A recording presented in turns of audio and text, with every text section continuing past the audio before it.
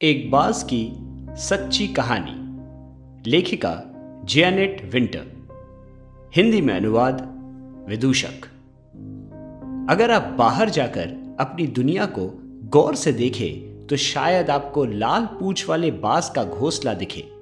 उसे आप पहाड़ी की चोटी पर या फिर किसी ऊंचे पेड़ के शिखर पर देख पाएंगे, और अगर आसपास पेड़ ना हो तो आप किसी ऊंचे कैक्टस के बिल्कुल ऊपर उसे देख पाएंगे।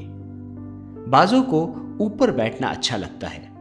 उससे नीचे जो कुछ हो रहा है वो उस पर नजर रख सकते हैं। लाल पूंछ वाले बाज की निगाह से कुछ भी नहीं छिपता है।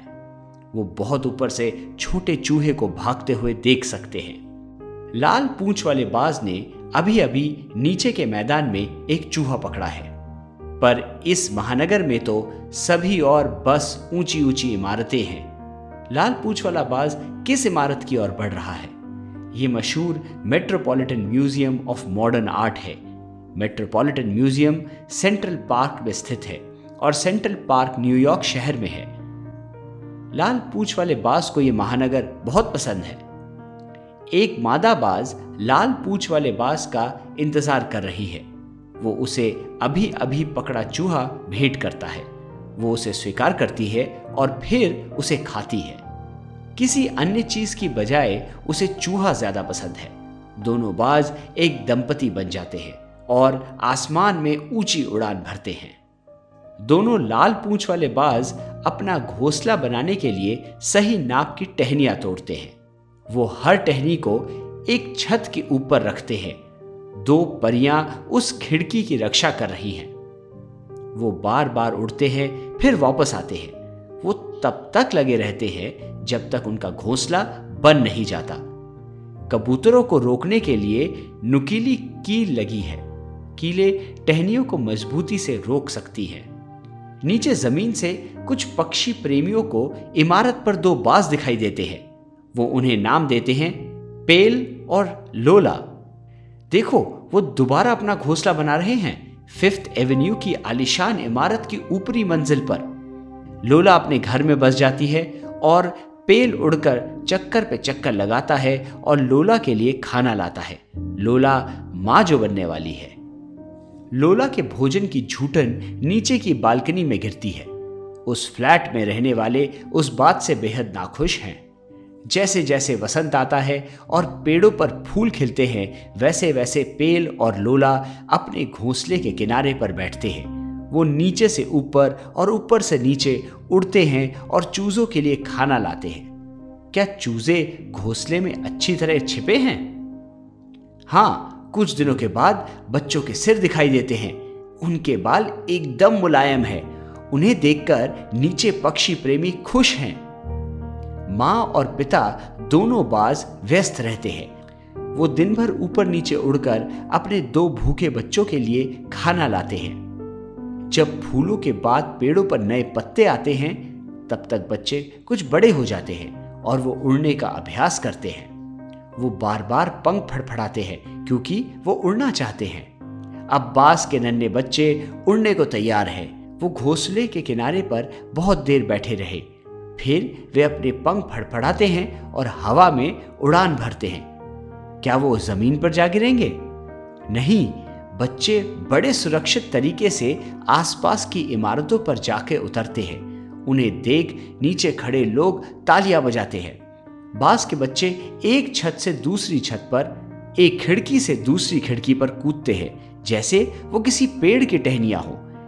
पेल उन्हें पंख फैलाकर हवा में उड़ना सिखाता है। कुछ समय बाद बाज के बच्चे सेंट्रल पार्क के ट्रैफिक के ऊपर उड़ रहे होते हैं। उनके माता पिता उन्हें शिकार करना सिखाते हैं। उन्हें चूहे सबसे स्वादिष्ट लगते हैं, पर उन्हें मोटे कबूतर भी पसंद है। लाल पूंछ वाले बाज शिकार करते हैं, हवा में ऊंचे उड़ते हैं, हवा में दिन भर गोते लगाते हैं। फिर शाम होते ही वो वापस ऊंची इमारत पर बने अपने घोंसले में आते हैं। अब तक बाज का ये परिवार काफी मशहूर हो जाता है, पर सब लोगों को वो बाज पसंद नहीं है।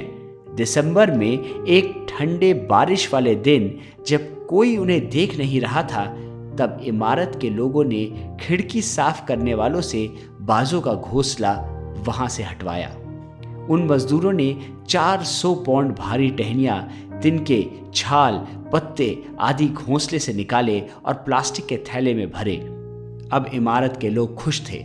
अब ऊपर से हड्डियां, मांस के टुकड़े नहीं गिरेंगे, अब कचरा नहीं होगा। सुबह तक सबको इस घटना का पता चल जाता है। अखबारों, टेलीविजन और रेडियो की खबर से लोगों को पता चल गया कि 5th एवेन्यू से एक घोंसला चुराया गया है। अगले दिन तमाम पक्षी प्रेमी और अन्य लोग उस इमारत के सामने धरना देने को इकट्ठा होते हैं। धीरे धीरे लोगों की संख्या सैकड़ों में हो जाती है। इमारत के लोगों को समझ नहीं आता कि वो आखिर क्या करें। अंत में वो पक्षी प्रेमियों से चर्चा शुरू करते हैं। अंत में पक्षी प्रेमियों की जीत होती है। उन्होंने इमारत के लोगों को समझाया और फिर बाज को दोबारा फिर से घोंसला बनाने की इजाजत मिली। जब कबूतरों को रोकने वाले कीलों को निकाला गया तब लोग खुशी से चिल्लाए। इस बीच बाज के बच्चे बड़े होकर उड़ गए थे, पर पेल और लोला ने अपने नए घोंसले के लिए टहनियां और तिनके बिनना शुरू किया।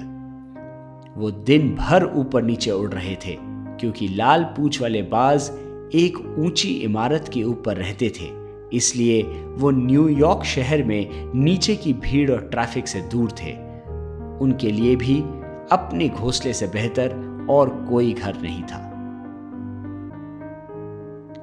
लेखिका का नोट।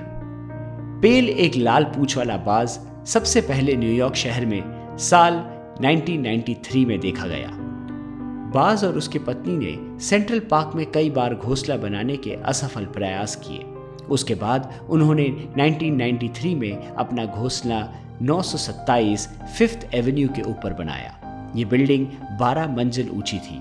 ये पहली बार था जब किसी भी लाल पूंछ वाले बाज ने अपना घोंसला मैनहट्टन में बनाया था। वो देखकर पक्षी प्रेमी बहुत खुश हुए और वो उस पर लगातार अपनी निगाह बनाए रहे।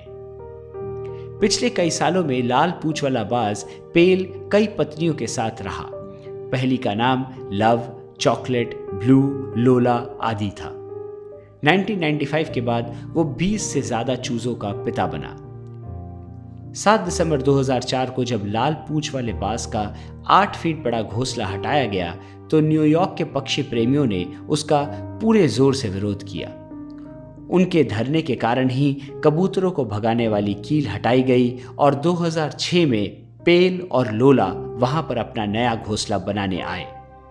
बाद में वो अगर किसी और इमारत पर भी जाते हैं फिर भी न्यूयॉर्क में ही रहेंगे और उनके बच्चे उसी शहर में बड़े होंगे।